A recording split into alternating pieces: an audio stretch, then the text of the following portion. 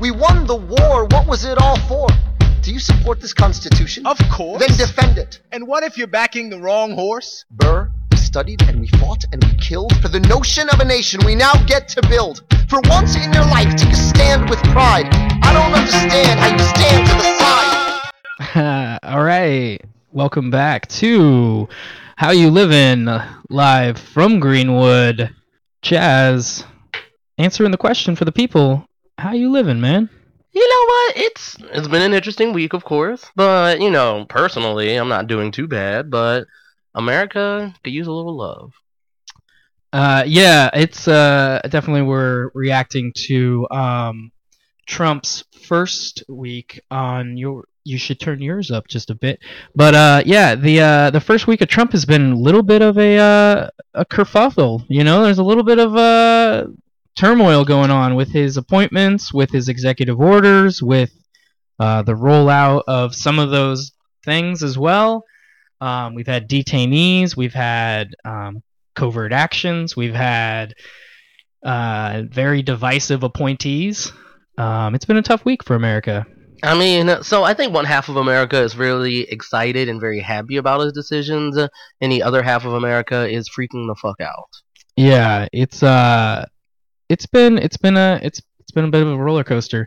Given that, I would say because once we start talking about what's going on with the current situation, we're not going to get off of it. So, I think we should start off with our good old segment callbacks. Callbacks. And I have first to start with a listener-driven callback. I got word from a personal friend who heard my description of the Trump presidency as possibly not the apocalypse, was my actual quote in the second episode, and they wanted to beg to differ because of this week. So, call back to that. For me, the jury is still out whether or not this is the apocalypse, but I do think it's definitely heading in a direction that we didn't even see back when we recorded episode 2. So, call back to episode 2 when the dream was still alive.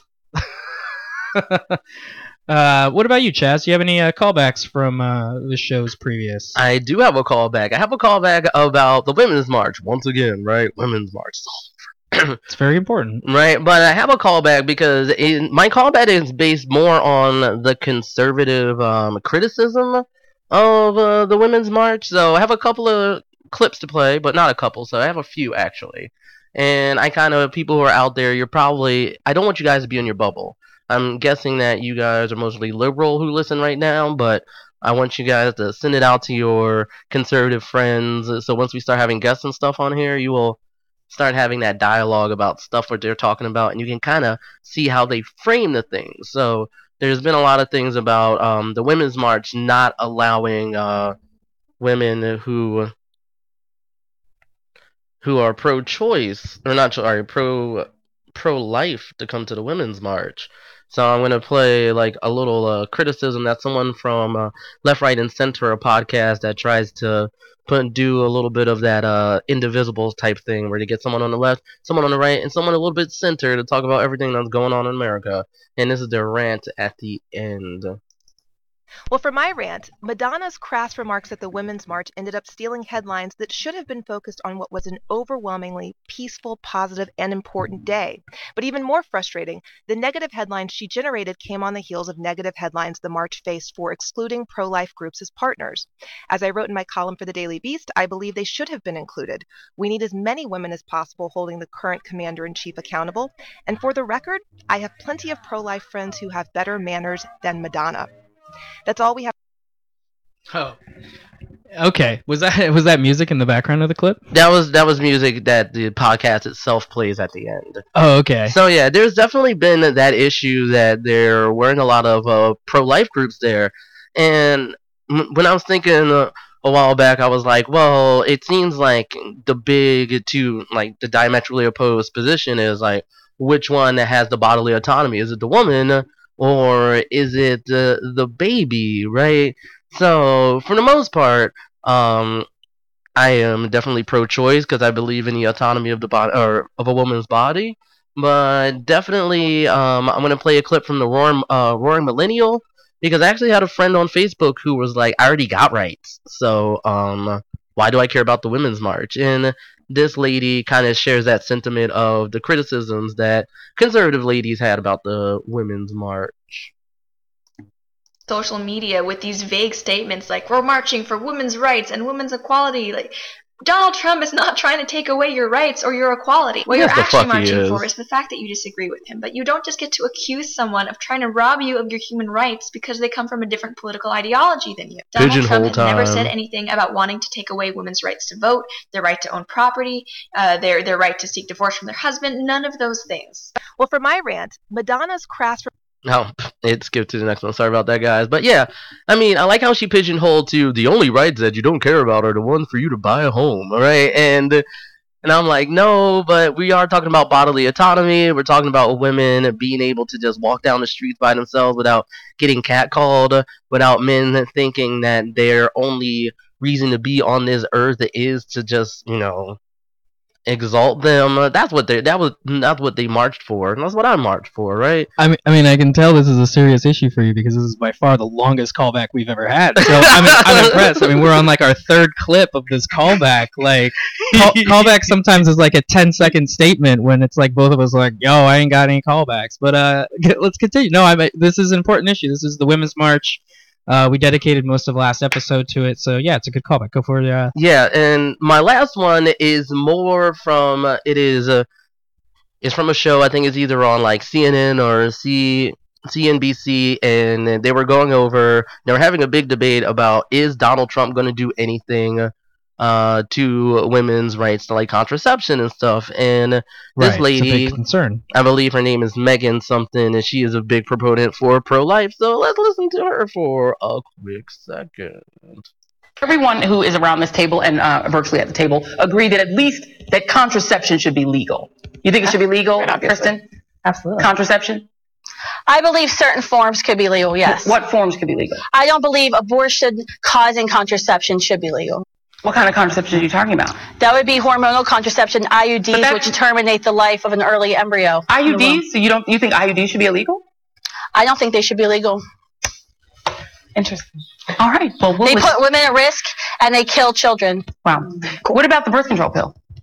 I do not think it should be legal. I actually think that it shouldn't be legal. But that's not what we're talking about. But in the what? No, pro-life movement. but Nobody in the pro-life movement is talking about contraception. hold on. You But are you're the ones that talk saying- about Wow. You're saying that the pill Right. should not be legal. 13,000 But you just said, I just wanted to get, hold on. Kristen, we can't talk at the same time. Kristen. I just wanted to get just clarity. You think that the pill and the IUD should be illegal, right? In my ideal world, yes. Wow. But I don't think that's actually Wow. something we're working towards. All right. Yeah, so I mean, there's people out there like that women who just so ladies on the right. I want to tell you something. Like, I know you guys enjoy sex, right?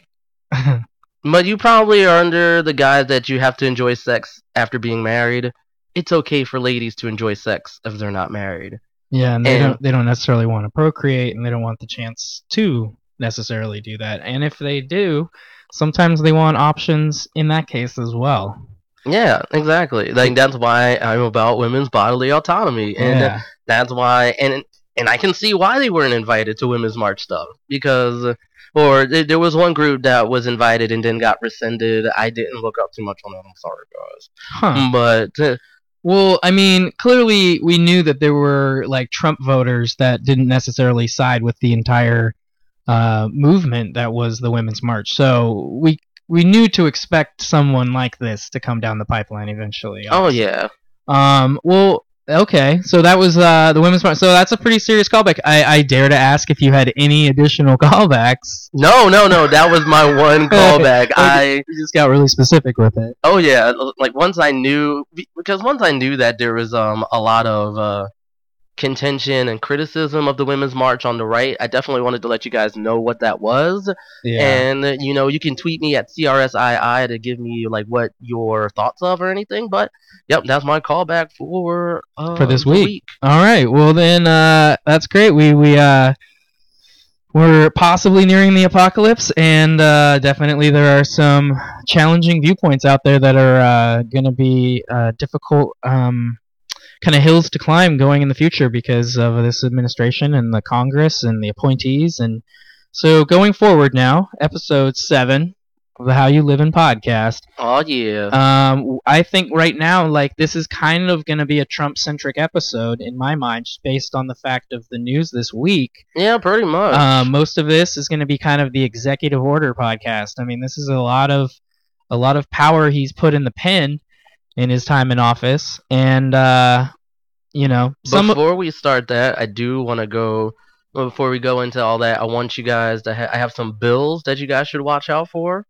There's Bill Watch. Bill Watch. Okay, what do we got? What do we got on Bill Watch this week? All right, Bill Watch this week. The first one, it was introduced to the Congress by the House of Representatives, I believe, like maybe about 3 weeks ago, and is called the American Sovereignty Restoration Act of 2017. And basically, it's supposed to get us the fuck out of the UN. You know damn well we don't want that. So, but I'm going to say, if you guys are going to be calling representatives, you can call Representative Mike Rogers. His number is 202-225-3261. And so look him up on congress.gov and look up what you need to do with him. My second one is, there's two of them. It's called HR 454 and HR 278, and they are essentially the same bill, and they're both called Finish Defense Act 2017. So basically, this takes what was put in for the Secure Defense Act, which is actually one of the things that Trump is using in his executive order for building the wall, Right. and to accelerate building the wall. So, if you want to block the wall, you need to call your senators about this bill. If you want to know about the representative that put this forth, it is Dennis A. Ross, and he can be reached at 202-225-1252. Wow. And And that was available on a website, right? It's not like- yeah. We didn't just dox him or anything. no, people, like, that's yeah. his congressional number. Okay, cool. And, Yo. no, You've been doxxed. that's fucked. How Ain't you doing living? that. Done. Don't go against this podcast, yo.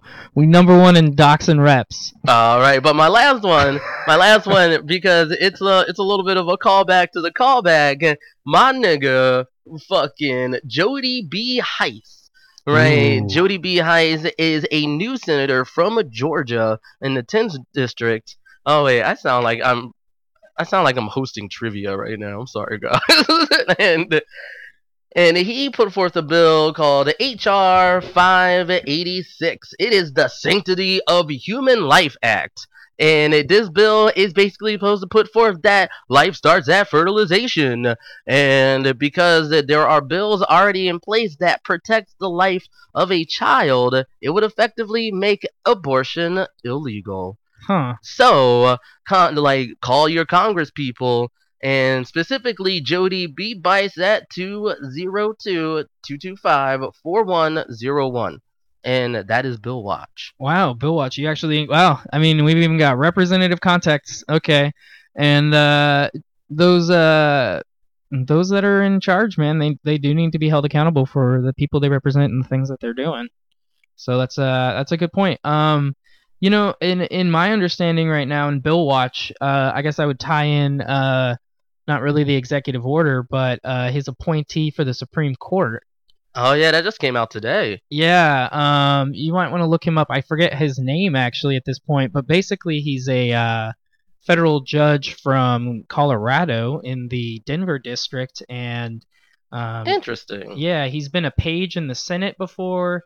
He worked under the Supreme Court as some form of assistant or intern kind of thing to both Judge Kennedy and a previous judge from the 80s. I don't remember. But yeah, he's got a little bit of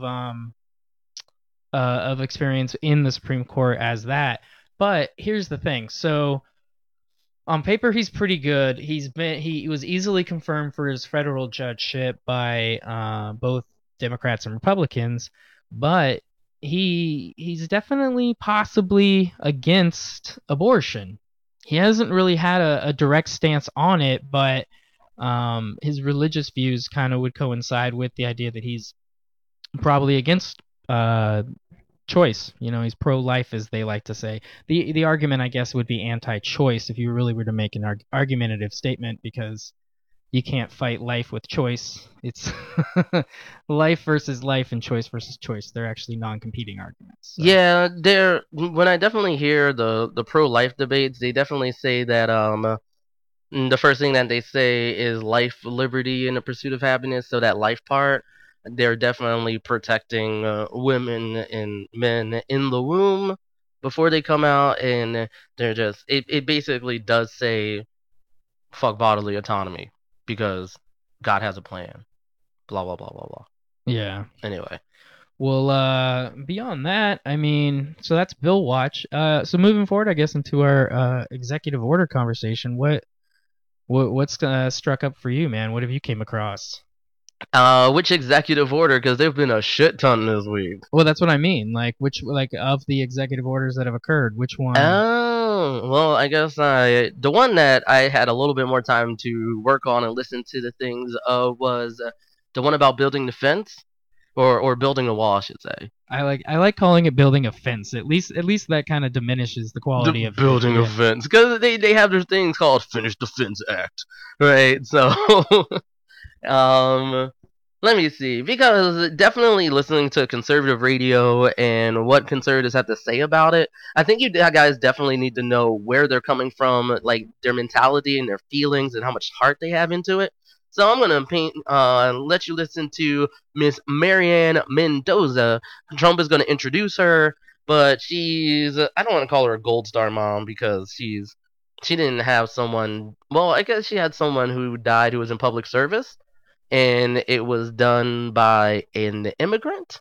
So let's see how they like to vilify them. We are joined here this afternoon by parents whose children were horribly killed by individuals living here illegally. I will now read these parents' names and ask them to stand. Many have become friends of mine over the last 2 years and have supported me so dearly, and I appreciate it. Marianne Mendoza, who lost her son, Police Sergeant Brandon Mendoza. Marianne Mendoza is a realtor from Mesa, Arizona, and she has a very serious question about this. Good evening, Speaker Ryan. My son, Brandon Mendoza, was a sergeant with Mesa, Arizona Police Department. He was killed on May 12, 2014 by a 3-time legal limit drunk, high on meth, repeat illegal criminal, who smashed head-on in a violent head-on collision on to my son on his way home from work. We now have mayors who are creating sanctuary cities and using taxpayer money to protect these illegals. What do Americans have who are permanently affected by illegal crime? We've got politicians protecting them. We have court systems that are allowing them to stay in our country. And I'd really like to ask those mayors, what child of yours would you choose to lose in order for illegals to stay here? Because that's the price I've had to pay. Wow. And I want to know how you're going to stand by our new President Trump-elect, ending sanctuary cities, securing our borders, building a wall, properly vetting refugees who are coming in to stop the assault on our country, our citizens, and our economy. Wow. Yeah, see, so basically that's what happened this week, right? All that stuff she mentioned, Trump was like, I gotta do this, I gotta do this, I gotta do this, I gotta do this. So his constituents are like, I got my Budweiser and we all dancing around, I got my Budweiser. Like, yeah, God damn it, I really need to stop making fun of him like that. I'm a horrible person. Yeah, Budweiser's a very consistent product. Consistently terrible. Yeah, it's been tough, man. I mean, if I wanted to continue the executive order talk, the wall definitely stood out to me, and the fact that it's diverting funds, it's in process, it's legitimate. Yeah, I mean, there's only so much the executive orders can do to initiate it. It can't really do much about building, but it's really just putting in the impetus to do a lot of the legwork about how much it's going to cost, how you're going to actually build it, how it's going to be architected. But of course, he talked about sanctuary cities, and we're in Seattle, and we are very strong. Fuck you, Trump. Sanctuary city. But there is another city out there that was like, oh, we thought about being a sanctuary city, or I should tell you. First, I have a clip from the Laura Ingraham show. And Laura Ingraham is one of those like hot button conservative radio talk show hosts, and she was the one that the Frontline Report, the divided states of America pointed to as lighting the fire under the ass of like the Tea Party and all that. So after I heard that, I started listening, and I was like, oh, so this is how y'all operate. Yeah, that was pretty unfortunate that she had tied in the accident involving her son with the idea of being anti-sanctuary. Exactly, right? It's like those two, like the thing that pisses me off about that, like I'm sad that she lost her son. My condolences are with her. But the fact that him being illegal was the biggest thing. Yeah. Like, I mean, I think the thing that led to it is the fact that he was on drugs and drunk while driving a car. Yeah. Right? And then she added it in that it was very violent, right? Like, how do you know that? I mean, you can see the aftermath, but that informs an intent of violence. Right. And for me, I can't discern from not knowing the whole story if there was an extreme intent and violence, but you can see she was there to paint the picture of vilifying illegal people who are here who might make one human mistake. Because if you took the illegal part out of that and said a white man hit my car, you wouldn't be vilifying it. You'd be like, shit. I mean, we got to get that person help. We got to get them, we got to get them detox, see why they're on drugs, right? It must be a problem. But as soon as it becomes illegal, they are your monolith to vilify the people that you feel are in contention with everything that you think is under attack. And yeah. Well, and the fact that they continually, she's aiming directly at the idea of sanctuary cities, which, sanctuary cities aren't necessarily providing more illegals. It's just providing a framework to allow them to kind of exist in some type of understanding, as opposed to just pretending they're not there, which never seems to work. Yeah. So I got a clip from Laura Ingraham tell you how they feel about the opposition of sanctuary cities. Law. No one's asking them to be radical. No one's asking them to do something that's inhumane. We're asking them to actually be legal and to follow the law. And so this is a big warning sign for California. California has major budget problems. We have a border with Mexico. We have a lot of trade. When you look at what is happening with the Mexico negotiations over the border wall, the problems with possible tariffs coming in, sanctuary cities going to be denied funding from the federal government, California is in for a crash. This is the next big story because every major city in California is a sanctuary city. Wow. Yeah, I mean, and the U.S. government said, okay, well, certain federal funds won't be extended to you if you don't comply with keeping the proper records on illegal immigrant crime and cooperating with immigration's customs enforcement when we issue and put into place an immigration detainer. Yeah, and if you heard Trump's speech, the one that I kind of put an excerpt in Marianne Mendoza's thing, that's when he was at Homeland Security, and he's like, even though he has a hiring ban, he's like, but no, who doesn't have a hiring ban? Like ICE, I forget what ICE stands for. I think it's Immigration Customs Enforcement. Yeah. And they're like, we're gonna have 5,000 more ICE agents, and I'm like, what the? I'm like, I mean, I get you're doing the things for the constituents, but you like a breakneck pace with this. So I got two more clips for this one. One is from the Miami-Dade mayor, and basically he's like, oh, we used to be a sanctuary city, but I'm in Trump's pocket, so hail to the no. To the no. Jim DeFeeti spoke to the mayor. Jim, what did the mayor tell you? Elliot, what the mayor is saying about all this, well, let me say, he is standing by his decision, and what is clear is the mayor has not had any real idea of the political firestorm that he was going to see and set off. The USA Today headline said it all. First, sanctuary city caves to Trump demands. The mayor's actions, however, stand in stark contrast to most big city mayors, from Boston to Seattle, who have said they would defy Trump's threats, which is why his sudden decision was so surprising. Why isn't the mayor of that county, the mayor of a county of immigrants, taking more of a stand like that? Here's what I took when I took the oath of office as mayor of Miami-Dade County. I took an oath that said that I would support and defend the constitutional laws of the United States. This is Carlos Jimenez. And Miami-Dade County. And so we comply with federal law, and that's what we do here in Miami-Dade County. That's the oath that I took as mayor. Yeah, so you can see that he's basically having the same stance that the Laura Ingraham show said, like, you got to be lawful. But I'm going to be saying this a lot, and, I know Thomas Jefferson owned slaves, but Thomas Jefferson said, if there's a law that is unjust, you have all moral right to defy said law.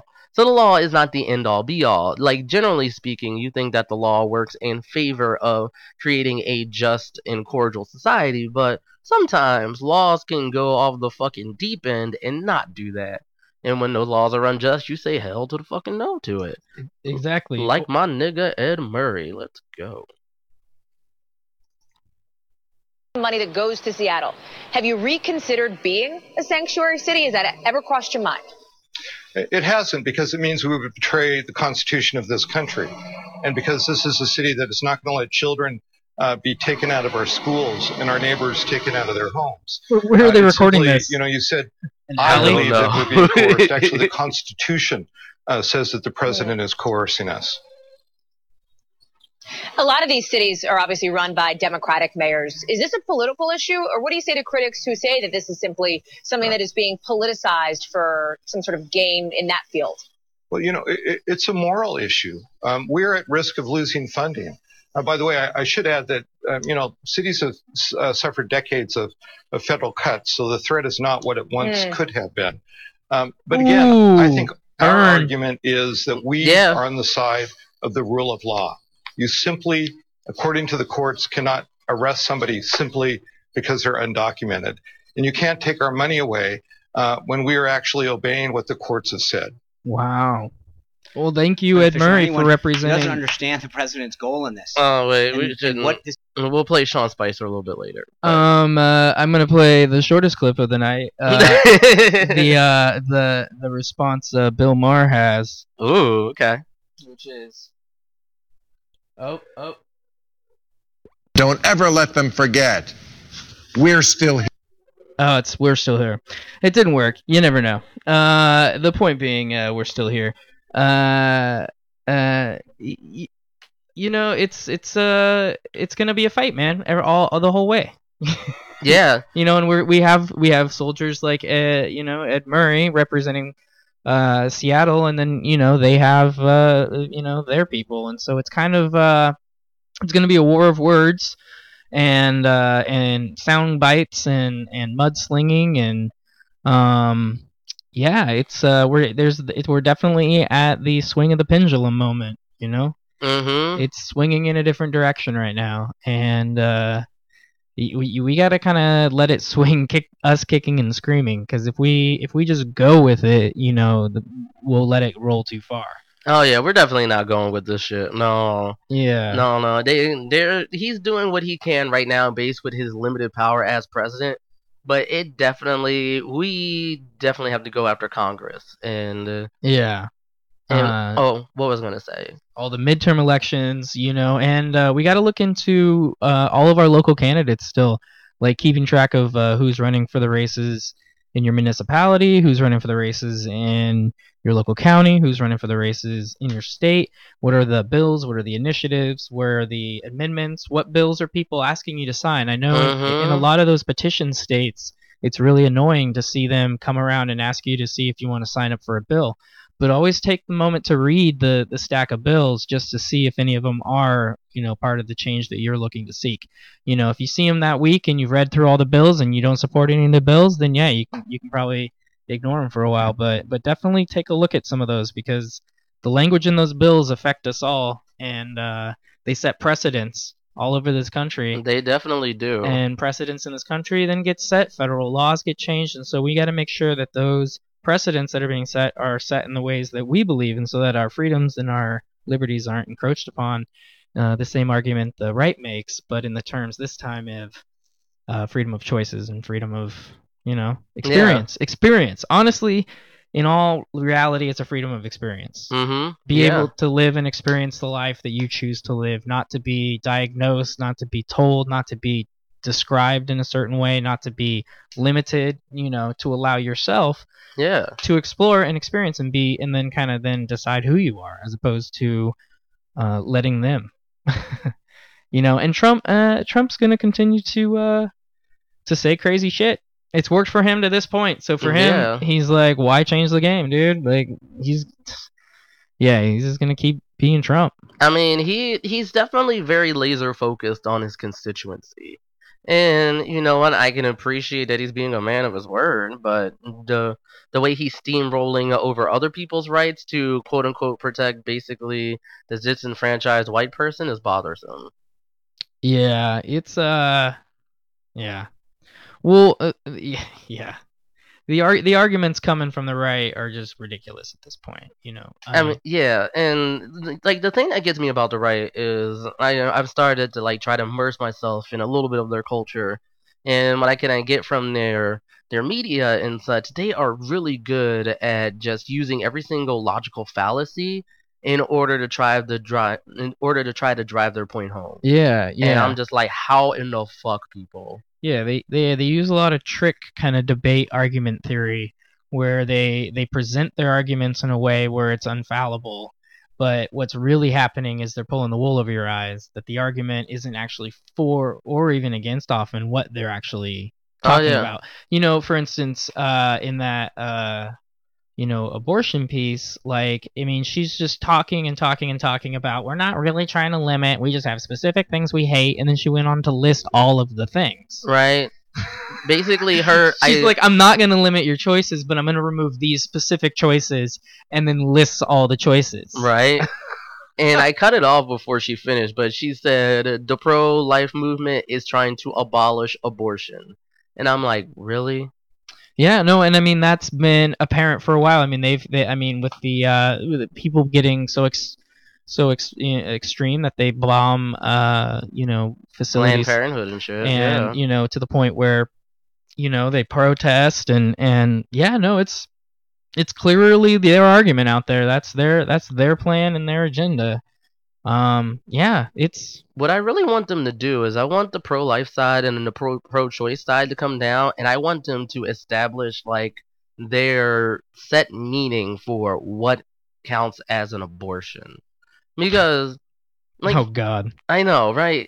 I know that's going to be hard for both sides, but I'm like, I really want there to be like a rubric for them to say this is what we think as an abortion, and this is the main thing we're gonna debate from now on. I mean, yeah, I guess. I think to them, then abortion is just like it's the moment. It's to the contraception, the consent, like the whole moment for them is like there's a fertilization. Life. It's like a life already. It's already a life that it needs to be protected. So it's like I wouldn't even know why to have that conversation in my mind, just because it would be so infuriating for them to basically just not create a definition. I mean, it's not having a baby for them. It's have the baby is their plan. Yeah, no, that's basically it. That's the plan. So, because that's what this world needs, is people that don't want to have babies to be having more babies. Mm-hmm. Because that's what this world needs, is more babies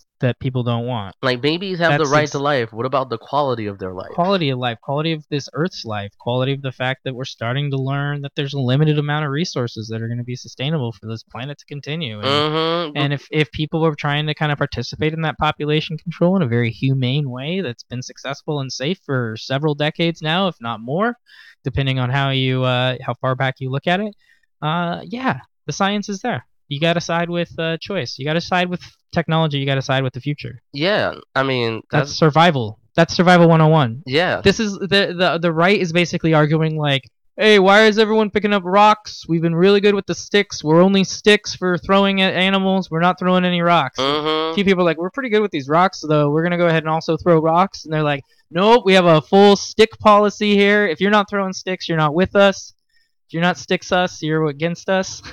Yeah, I mean, and it's like it's irrelevant in their mind that there's another option, there's another technology that is valued, and the public makes the choice. Ugh.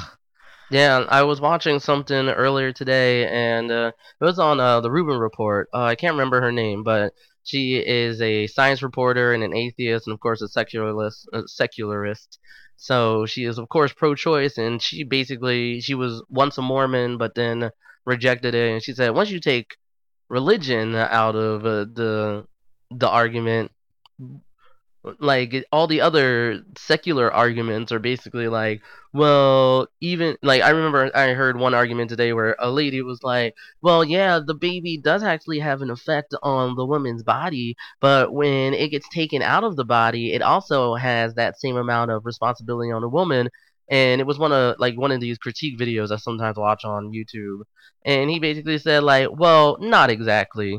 Like the fact that a zygote, an embryo, and ultimately a fetus uses the woman's body as their incubation chamber in order to grow to become a full-born infant is a little different than when the infant is born and basically has bodily autonomy but needs a little help feeding and changing, and they haven't learned to do it themselves.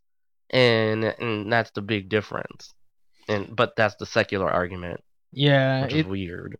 I'm gonna click this. We're gonna get a list of executive orders so far. Oh fuck. By the Trump administration. Okay, so we have recently today we have minimizing the economic burden of the Patient Protection and Affordable Care Act. That was one of the first ones he signed. Okay, we have expediting environmental reviews and approvals for high priority infrastructure projects.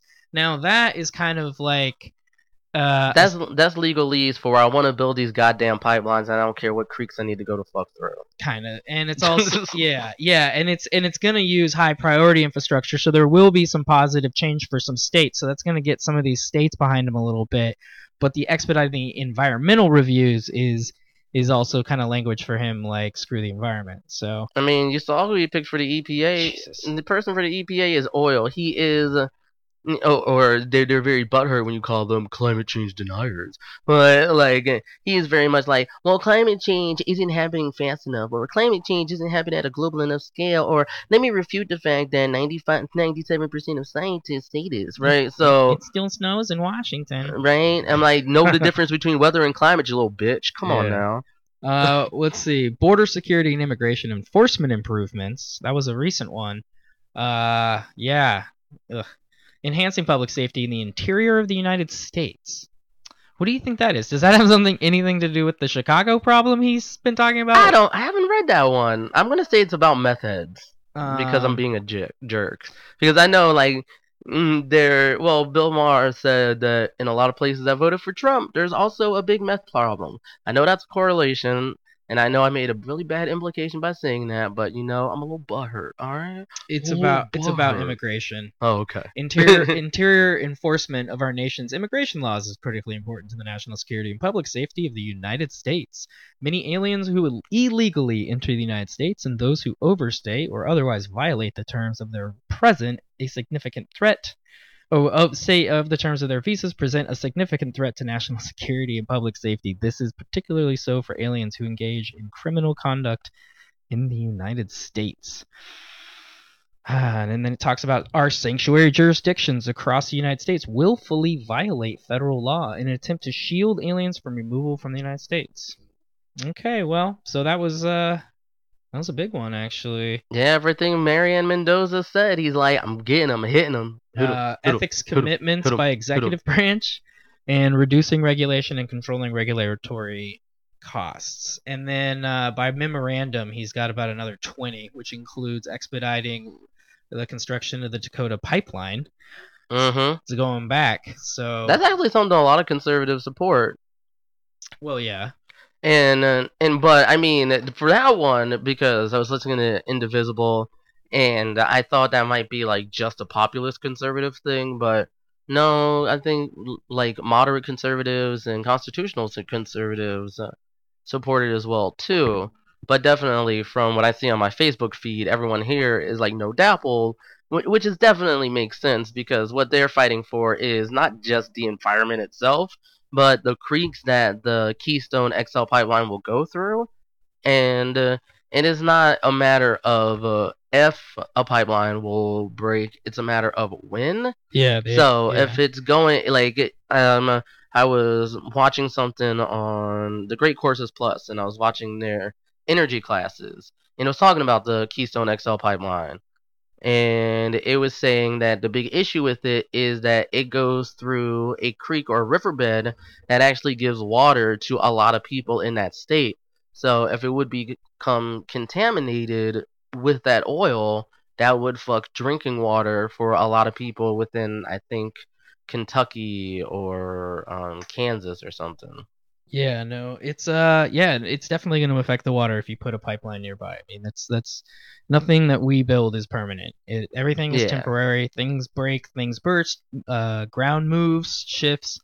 And I know that the pipelines are built to withstand some of that, but over time and things happen. Yeah. So environmentally, he's definitely he's really bad. I mean, this and him and the Congress and the power in the Senate, that's one of the biggest problems. And I think we've mentioned that in other podcasts. I mean, it's literally going forward. We got to protect the environment. We have to stay on top of this because they're gonna run right past us, and they're gonna try and do everything. They're gonna try and do everything they can. I mean, they want oil. They want construction projects. They want to go through things, tear things up, drain whatever.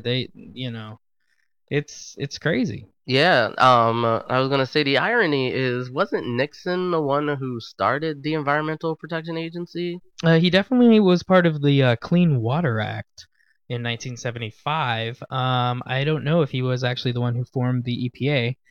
If he did, it was definitely probably an attempt to appease some of the public on the left because he was probably fearing, the heat was getting on him for towards his resignation. Oh yeah, because he resigned. His vice president got arrested, and then he resigned, and he was able to appoint his successor. Oh yeah. Well, that's in secession law though. Yeah. Or secession in the Constitution. Right, right. But it's no, it's totally legit. But it's also illegit when that guy then just pardons him like a couple weeks later. Oh yeah, that's true.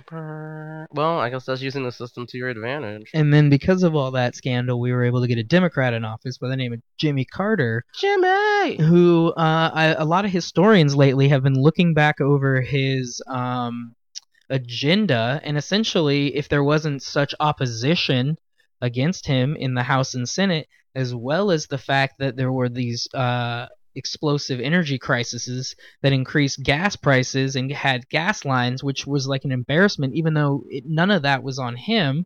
It was all on the way oil was coming from the Middle East and got disrupted. And so Carter now, and then his aftermath being like this humanitarian who goes and builds, Habitat for Humanity. People have been looking over his administration and seeing how he could have been one of the greatest presidents if the opposition hadn't managed to basically blame the energy crisis on him. And so then when we go to Reagan, we really take a step backwards as far as where we could have been as far as energy conservatives. In fact, Jimmy Carter had installed solar panels on the White House. Oh yeah, I remember that. And they were removed by Reagan, and quietly. It's not like he made an announcement; they were just removed. Back in the day, we didn't have like watchdog agencies really, keeping that much track. I mean, there's photos now, aerial photos that show that they were there and that they were removed. But and so my point being is, so the Republicans always try to take us a step back on the environment. That's nothing new, Yeah, and I think that's because the Republicans are known for having a lot of their interest in oil and natural gas and coal, and because that's a lot of what the GDP of their states is based on, and I think it's also very hard because I think it's hard for them to switch over to doing any sort of renewable energy because there's no way for them to be like, let's take this and then ship it somewhere and make money off of it. Yeah, that's so easy. Yeah. Yeah. No, I get it. I mean, their argument is pretty good. Hey, we're going to sell you this. And we're like, no, you should innovate. And they're like, but why? We're going to sell this. Yeah, right. I know. Well, and then they just they build these corporations. I mean, these companies are shells for the even Shell for the areas that they're from, for the oil magnets that they represent. So like Texaco is Texas, and like they go into the Gulf of Mexico, and they go into international waters places that they can find gold. They go seek gold everywhere, man. And, Oh, yeah. I mean, they're international, multinational corporations, and they affect our politics because some of them are based here in America. Some of them have their ties to those same states from their beginnings when we used to actually get oil from here. Other than now, I guess we get shale oil from North Dakota, and California provides some. Texas I know it's slowing down in Texas. Yeah, but Texas is a good, like they do a lot. We get oil from Canada as well too. Oh yeah, well Alberta, yeah, Alberta's oil fields are the that's the one sign that oil will definitely continue to be used, because their fields are ridiculous. I mean, obviously the most of the fields are in the Middle East, but as far as being on this side of the continent, or this side of the globe, it's one of the biggest reserves, and so yeah, they're going to be pumping oil for a while. And that's another big thing about the Keystone project, because the Keystone, so there's already a Keystone pipeline, but that Keystone pipeline ends in the middle of our country in, like, I think Kansas or something. But the Keystone XL is an add-on. It's supposed to be able to take oil all the way from Canada down to Texas for oil refinement. So, and that also brings up a provision that we're allowed to do that because of NAFTA, and that is something that the president, wrongfully so, it says has been a bad deal for us, which it has not been. Right. But I think, again, when he says it's been a bad deal, I think what he's basically saying is it's been a bad deal for people who want to have low-wage jobs and raise families. And because of that, I feel like I need to renegotiate it so people who could have low-wage jobs and raise families can feel like they have an American dream again. And I'm like, okay, get it. Like, yeah. Well, I mean, we have to lighten it up. We always have to lighten it up. That's true. Because I knew this was be one of our most serious episodes, just because just the way this week has gone, man. Oh yeah. I mean, cheers to everybody out there for surviving this first week of Trump. It's been a hurricane. Right, and my hearts go out to all of the refugees that were detained, or anybody who came through and were detained, restricted, required to return to their place of origin, whatever occurred. Like, yeah, our apologies, and from our country's representation in that manner. That's just not who we really are. We're sorry. This guy hoodwinked us. He took our country over, and we're dealing with him as well, man. And we appreciate the protests that I've seen going on in Europe. Oh yeah. And all over this globe, going against Trump. Like, that is really inspiring to know that you're not alone, and that other people are going out of their way to make their voice against him heard. That has been a long time since that's happened. People weren't doing that to Obama. Yeah, no, they weren't. And so they were doing it at one point to Bush, but it was only when those wars got really out of hand. And I would definitely, if you guys want a little bit more gist of what the American people are feeling, I would listen to the Indivisible podcast on WNYC. And yesterday's episode, which I guess is January 30th, they talk about people were just calling in, and they were talking about their experiences with it. And there was definitely a few people. One guy called, and he was like, I was trying to pick up my dad from the airport from JFK, and it took me like an hour and a half, and I hated it. And I was like, okay.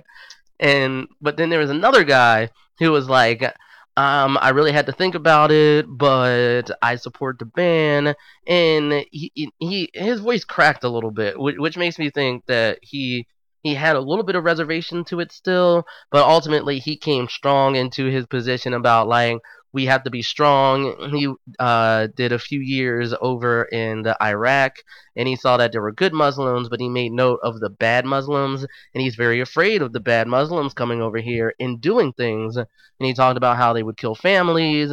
So in order to keep us strong and bring us back to task, it's okay to block them as long as we have a better vetting process, even though the vetting process we have for immigrants is like 2 years and goes through a lot of bullshit. So I don't fucking know what they want. All right, man. I'm thinking about doing a two-parter today since we were so heavy-handed. We're gonna level it out with a little bit of comedy and calmness. You know. Yeah. I also have some inspiration. Okay. I'm not gonna leave you guys hanging. We're not I gonna got leave your us back hanging. like a Okay, butt crack. so I want to ask you, man. We're from that era. You remember when when Turner Broadcasting added the Cartoon Network to the dial, and for a long time it was just like merry melodies and old cartoons we knew, but then they started to produce their own shows. Oh hell yeah! Oh shit! What the question is this gonna be? And it's the era of Cartoon Network. What Cartoon Network produced shows do you like? And I'm even talking pre-Adult Swim first. We can add Adult Swim, but like back in the day they had that competition, and the original winner of a submit your idea of a cartoon was none other than Johnny Bravo. Do you remember Johnny Bravo? Yo, Johnny Bravo was my shit. Dude, Johnny Bravo kind of looked like he had this Elvis style, what do you call that? A pompa, is it a, I forget what you call that, pompadour, pompadour, pompa? Yeah, it's a little bit of a pompadour. Yeah, it's a pompadour. Yeah, he had that style of hair. It was blonde. He was like hip, and it was one of the first kind of like simply done cartoons. You know, it was just drawn real simple, just kind of real easy, modern style, and it was funny. And so that came out in 1997. So that's kind of the beginning of it. That's a good one. But do you remember any of those shows? Oh yeah. Oh, that was like that's like basically my preteens into teenage years. So I gotta go with Dexter's Laboratory. Oh, for sure. That was my shit, because he was just all sciencey, and I'm all about that science, right? No, yeah. So, he was smart, and his sister was always trying to ruin his day. And then y'all can't forget about the Powerpuff Girls. Right? And I mean, there you go. Like, breaking down the patriarchy right there. Right? Exactly. Right? They were sugar, spice, and everything nice, but they beat your ass. Right? Did you see the way they would murk the shit out of Mojo Jojo? Oh, dude, for sure. Oh, dude. Yeah, that was the best part about that show. Like, because back in the day, as a dude, you might have to be sometimes like, I mean, it's not like I don't watch Powerpuff Girls. You know what I mean? Anyway. And then you'd go home and it would be on, and you'd be like, they are the joy in the laughter. Buttercup, she is the toughest fighter. Powerpuff saves the day. But the fight scenes were dope. Like, and they were funny. They had witty lines and stuff. Right. I caught myself watching them a few times, man. I had to be like, this is some legit stuff. So yeah, the Cartoon Network shows. Those are, I would say Dexter's Lab. I remember Johnny Bravo. And then after that, in the early 2000s, that's kind of when the era of Adult Swim kind of took over the Cartoon Network. They kind of shared a bandwidth in a way. Mm-hmm. They were they kind of considered separate channels. But what did you think of the Adult Swim era? You know what? Adult Swim was good. Aqua Teen Hunger Force. That's right. I'm trying to C-Lab 2021, I think was Robot on there. Chicken. Metalocalypse. Robot Chicken. Robot Chicken's pretty good. Shout out to Seth Green. Right. Robot Chicken is that shit. Yeah. Like, that shit is hilarious. It's good, right? And it was like low-key social commentary. Right? It was low-key social commentary, late night kind of good kind of adult humor, and stop motion. Featured some stop motion, which is always a cool thing. Right. I also feel like I can't forget about one show that's coming back, and that's Samurai Jack. Was that from that? I think it's definitely a Cartoon Network original. Oh, okay. But I don't know if I think it was shown more on the Cartoon Network side and not so much the Toonami side. Oh, and then there was the Toonami. Yeah, that's when they got all the Asian animated kind of style. Yeah, no, that's so that was that's one of my, I mean, and then if we wanted to do a second one, we did basketball, so let's lump the rest of them together and say, outside of basketball, what are some of your favorite sports movies? So one, if you haven't seen it, is kind of hilarious. It's called The Sixth Man, and basically it has, I forget what, I think Marlon Wayans. That's basketball. Oh fuck, you're right. I'm sorry. Like I clearly outlined one rule. He's like, don't talk about basketball. And well, my black ass talked about basketball. We talked about. We already did basketball movies, so I figured it'd be. Shit! Did they even talk about the Sixth Man last time we talked about it? Yeah, you brought it. No, you assumed that I had never seen it, and you were right. But it was just funny that you made. Fuck! I really like that movie. It's hilarious. Okay. All right, let me try to think of another. I'm gonna try. Okay, well, while you think, I got one, but I'll give a couple. Okay, clearly, if you go kind of cinematic quality kind of movie, everyone tries to reach out for Rudy. Because it's this football warm heart movie or whatever. But I like something a little more nutty. So there's always Ladybugs. The classic 90s Rodney Dangerfield vehicle. Oh, okay. Where he coaches his son as a girl on the girls' team. Yeah, dealing with identity change and problems. That was a trope in the 90s. It was, for sure.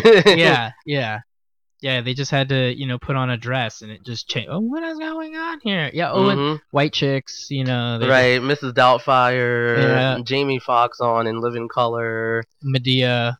Right, Martin Lawrence on Martin. Playing Shanae. My name is Shanae. Man. Oh my god. That was a good show. Yeah. Martin Lawrence, he had that moment where he, dehydrated, quote unquote. I remember that. Went crazy, shirtless and a super warm looking coat, but, right. With a gun and, his boxers. The weirdest photo you've ever seen of a celebrity. I was like, I think you took Blue Streak a little too far, son. A little too far. Good movie. Right? It was a good movie. Blue Streak, when he hit the diamond and then it became a cop, a police station, so he had to become a cop to get the diamond. Oh my god! But he was a good cop, right? Oh my god, that movie. Blue Streak, and then the people recognized him. What are you doing here? Because all his criminal friends come. They was like, "Why you here? Why you here? So can you get me out, son? Can you get me out?" Oh man, that's a good one. Yeah, What you got for the sports movie? Sports movie. I hope damn it. Okay. I did have one in my head. Oh, I got it. Friday Night Lights. Okay. Right. Okay. Classic. Did you move on and watch the series as well? No, I actually didn't watch the series. Okay. So you have that, out there. Right. I could watch it. That's true. Because NBC, it was the one network that didn't really do a lot of streaming. So if it wasn't on stream, I was like, I don't know how to watch it. Yeah, so, yeah. I think it eventually was probably on Hulu or something. Yeah, I think it might be on Hulu now. It's an annoying one to watch. Those commercial streaks on Hulu are so annoying. Because they're just really loud, weird commercials, but they take a minute each. And they'll be add 1 of 5. And you're just like, this is ridiculous. Right, and you also would think, just a little criticism of Hulu and just ads in general, you would think they have enough data of a person that they would be targeting ads based on what you consume generally, instead of it still being on a show-by-show basis. And just highly generic, Yeah. Yeah, and why, and then isn't it weird the companies that do advertise, because it's how much does Skittles need to advertise? I'm aware of Skittles. I'm so aware of Skittles, I don't even know that Skittles exist to know that if I want Skittles, I know where to get Skittles. Every time someone makes arguments about iconic things needing commercials, I would say there are always babies. Right, there's always a new generation that is ignorant to it that will needs to taste the rainbow. Exactly. Okay, that's a good argument. I mean, continuing with the sports. I mean, there's a bunch of baseball ones, because you've got The Natural. Oh yeah, which is a classic Robert Redford, kind of a weird little tale, but it's got that music, I always try to see African American biopics, so I definitely liked 42 when I saw it. Yeah, 42 was good. That was a good biopic on Jackie Robinson. Yep. Yeah, who was selected And specifically, like in that movie, it kind of shows because they knew the type of difficulty it was going to be to break the color barrier. Mhm. That there were actually other players who statistically were probably better baseball players. Oh yeah, for But sure. he thought we're going to probably break under the pressure Mhm. of being that role, and so it's really interesting the relationship. Branch Rickey, that's the name of the manager. Yeah. That broke the color barrier. But yeah, it's an interesting relationship the two of them had. It was interesting seeing in that movie how Jackie Robinson was like, "I ain't gonna take your shit, white man." Like he was like, "What do you think you doing here, boy? I'm here to play baseball. What are you here to do, boy?" "Guess I'm here to play baseball." I'm like, "Yeah, but get on." It's like, Yeah, yeah, that was a good one. Yeah. All right. Well, we got some of our sports movie information out there for you to go check out and enjoy something that's not Trump related. yeah, You know. you gotta. If you don't want to see Trump in a movie, you have to avoid Home Alone 2, Yeah, I don't wanna Lost know in New that. York. Just play the video game. You know, it's on Nintendo. Right, and Barron Trump was gonna look at that and be like, "I'm gonna do this too." Lost in New York, Barron Trump. Oh my God, where is my baby?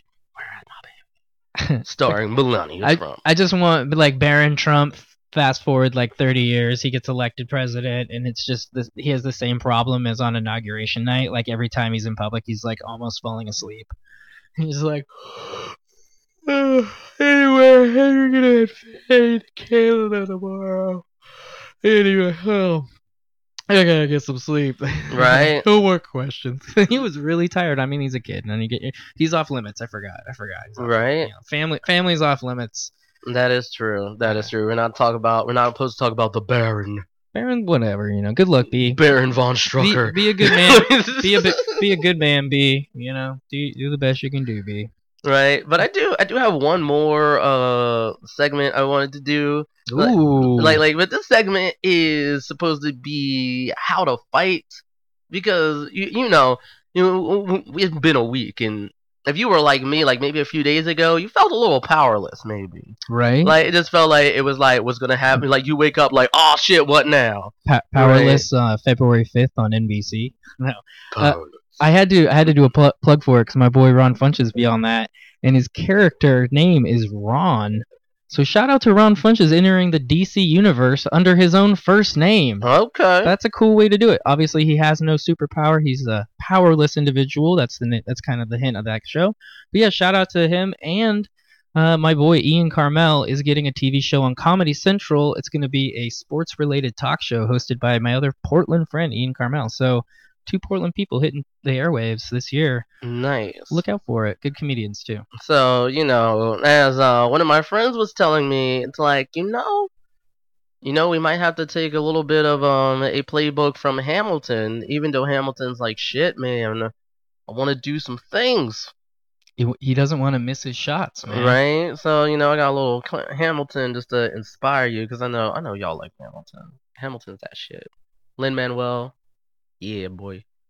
No, we need bold strokes. We need this plan. You need to convince more folks. Well, James Madison won't talk to me. That's a non-starter.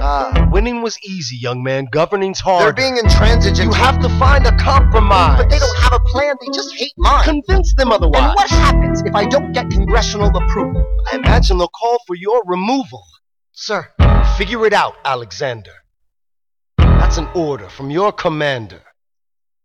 Yeah, I'm not your commander or anything like that, but definitely because with the immigration ban going on, building a wall and everything, and the Congress Congress being owned by the Republicans, basically I feel like now is we got to do everything we can to hold the line until 2018. So definitely here are some resources from people who are taking up what the Tea Party movement did, because again, the Frontline report of Divided States of America definitely made it a big thing that the Tea Partiers were the ones that kind of started to push in the people that we see now, like the Mitch McConnells, and definitely Paul Ryan was a Tea Partier, basically, that came in as like now he's Speaker of the fucking House. Bachman. Yeah.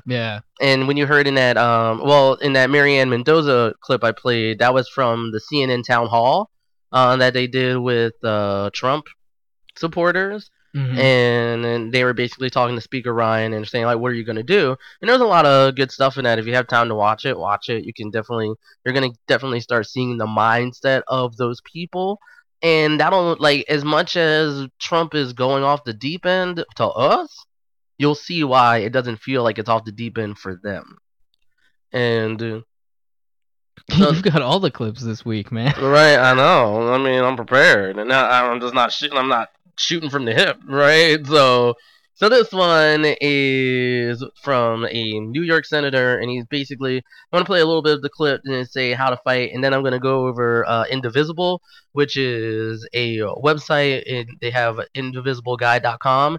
You can go there, and they give you basically steps of how you can start being more active in the political process and getting your voice out there to your and letting your governors and House members know, or sorry, your senators and your representatives of the House know, like, what you're worried about, what you're watching them on, and you're watching them like a hawk. That's why I do Bill Watch, so you can go to your constituents and be like, I don't like this bill, vote no. Right. All right, so I'll play this little clip first.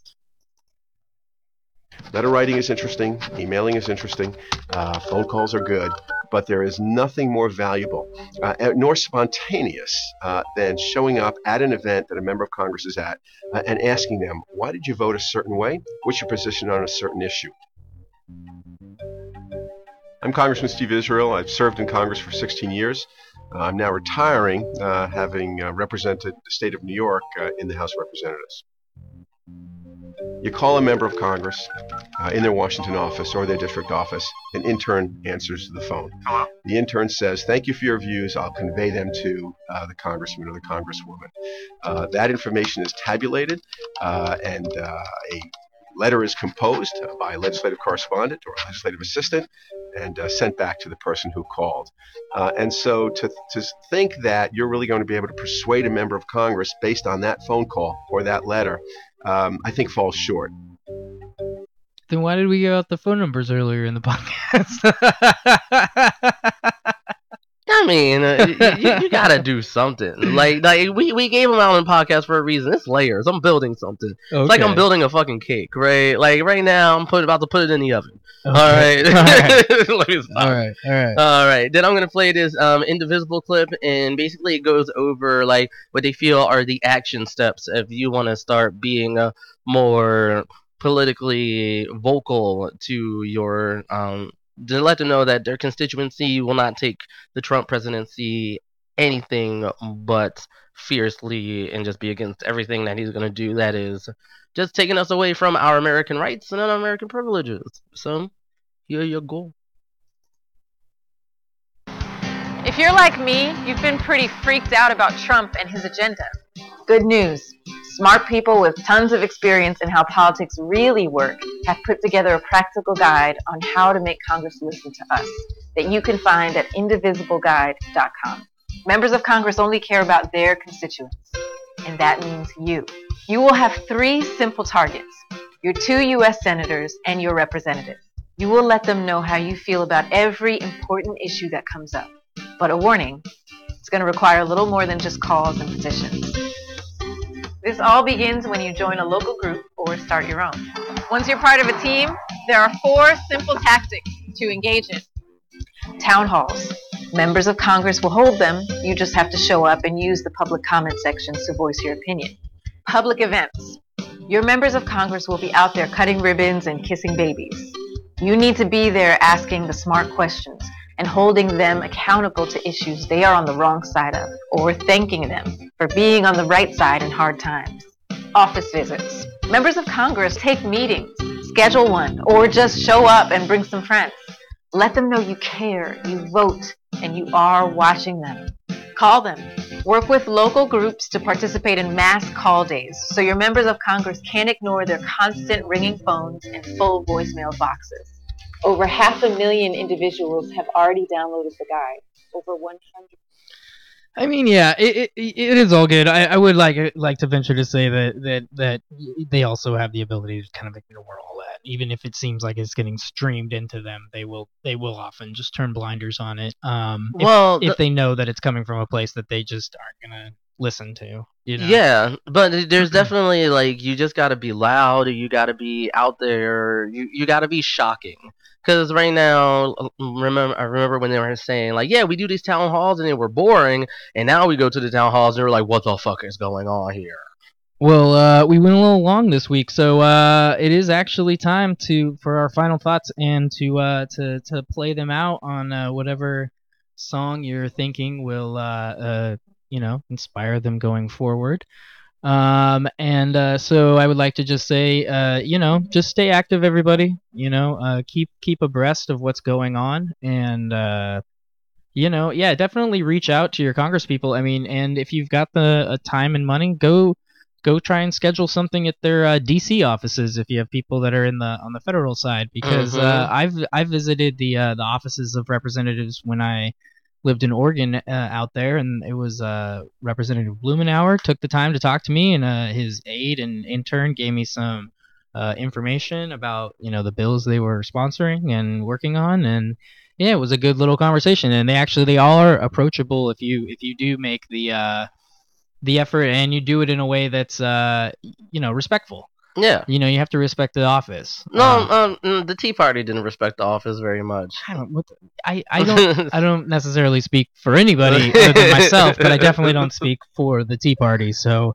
they're definitely doing their own thing. You can always follow me at Seatown Mayor. That's SEATOWN MAYOR, because I'm your I'm the helping your municipality by the coast. Mr. Chaz, what do we got left, man? So the only other thing I have is there is an event happening in Seattle that I think I talked about last podcast called Let's Talk. Because I do think because right now, because the Republicans own everything, we're gonna have to try to find some allies on that side. It's all like we said, we don't have the votes. We're gonna have to convince more folks. That's true. So that's real truth. And so there's an event that started out in Portland actually called Let's Talk, and one of my friends told me about it. I think I said this last week, but I know when it's gonna be and where it's going to be. So if you're in the Seattle area or if you're in the Pacific Northwest and you want to come out and have people who are probably both liberal, conservative, and in the center, and say, this is the issues that I'm having, and these are the issues that I kind of want to fix in America, you can go to the Royal Drummer Cafe on February 26th. It starts at 3 p.m. and goes probably until about 5:36. And it'll be an event where people just get to talk candidly about what is on their minds, and then everybody there starts discussing it, and you just get kind of you get out of your bubble. Now, that's what I think we need to simultaneously block Trump, but also engage outside of our bubble. Yeah, because we can't villainize the other side. We have to approach the other side and find out, what ground they stand on and what types of common ground is available. There are things that we do agree on. To some degree, I would say, in my mind, I assume Trump thinks he's doing what is good for America. So that's what's weird out of all this is, I'm definitely feeling offended by the things he's doing, but it's somehow coming out of a place where he thinks what he's doing is right. And also his constituency thinks he's doing is right. But what they don't understand is they've had the wool pulled over their eyes, and since they're very susceptible to false truths, false equivalencies, begging the question fallacies, moving the goalposts, straw men, all that stuff, what they believe is true is not the truth.